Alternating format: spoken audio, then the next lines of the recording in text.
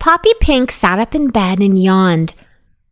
"Oh, why is everybody getting up so early?" she asked.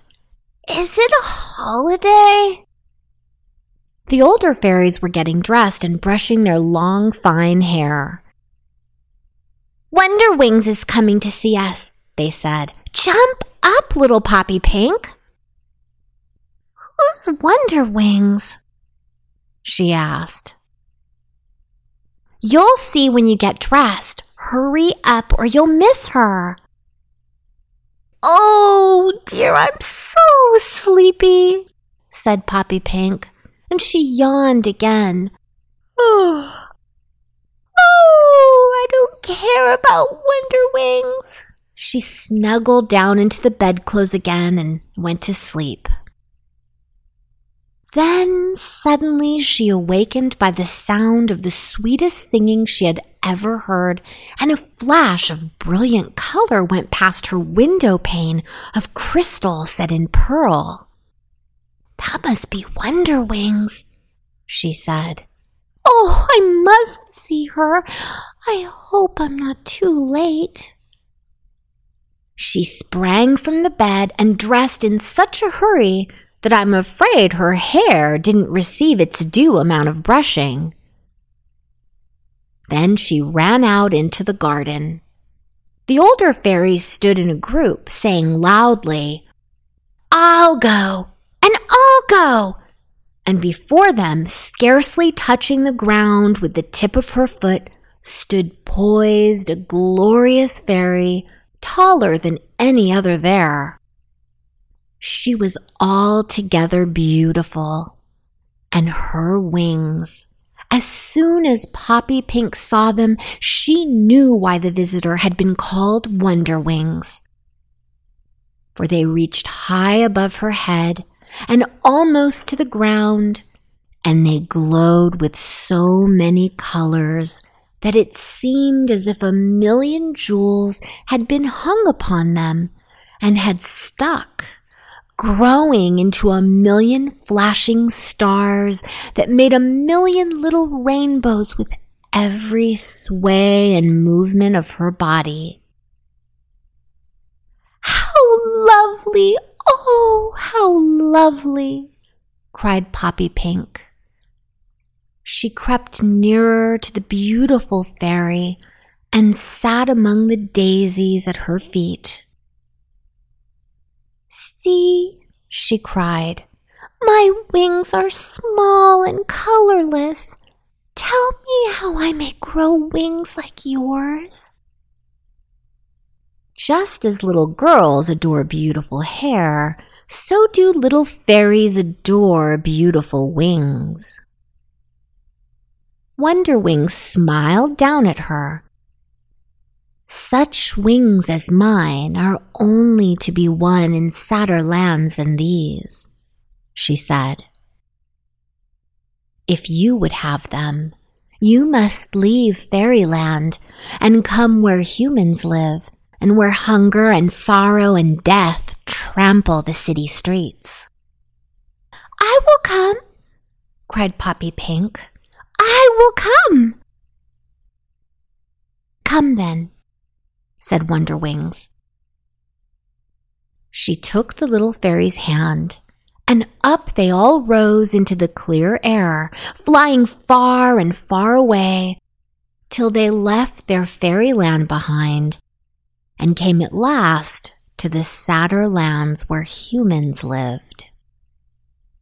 There Wonderwings showed them where hunger and sorrow and death trampled the city streets, and the band of fairies flew lower and lower to look. "The children tumble and fight in the dirty lanes and cry for bread," cried Poppy Pink. "The little ones, I cannot bear to hear them sob."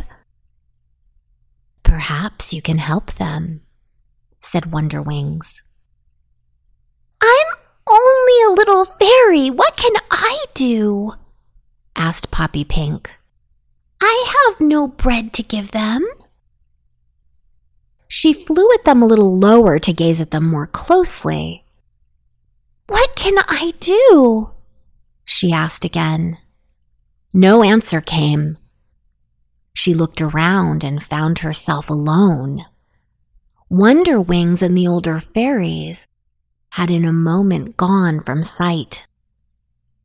Below, a crippled child sat among rags in a dark corner of a dreary room, and tears ran down her cheeks. "The sunshine, the pretty yellow sunshine," she cried. "If only I could run and play in the pretty yellow sunshine." "Here's something I can do," thought Poppy Pink.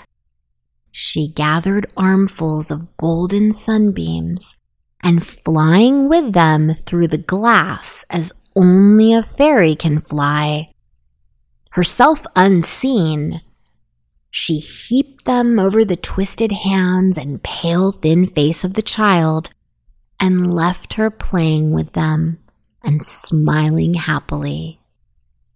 Lower she flew to help the little ones who cried in the gutters. She led the starving and the shelterless to comfort, the toddlers to safety. She brought a flower to the hopeless, ease to sick ones racked with pain. At night she flew with glittering dreams from room to room, so that even sad-eyed, feeble babies laughed for pleasure in their sleep. Day after day, night after night, she toiled for weeks and months and years. There was so much to do. The time passed like a moment. So busy was she that she had forgotten all about her wings. One day, there came a flash of color in the air beside her, and Wonderwings and all the older fairies stood around her.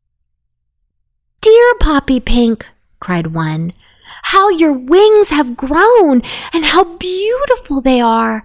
They are so tall that they reach above your head and almost to the ground, and they glow with so many colors that it seems as if a million jewels had been flung upon them and had stuck, growing into a million flashing stars that make a million little rainbows with every sway and movement of your body."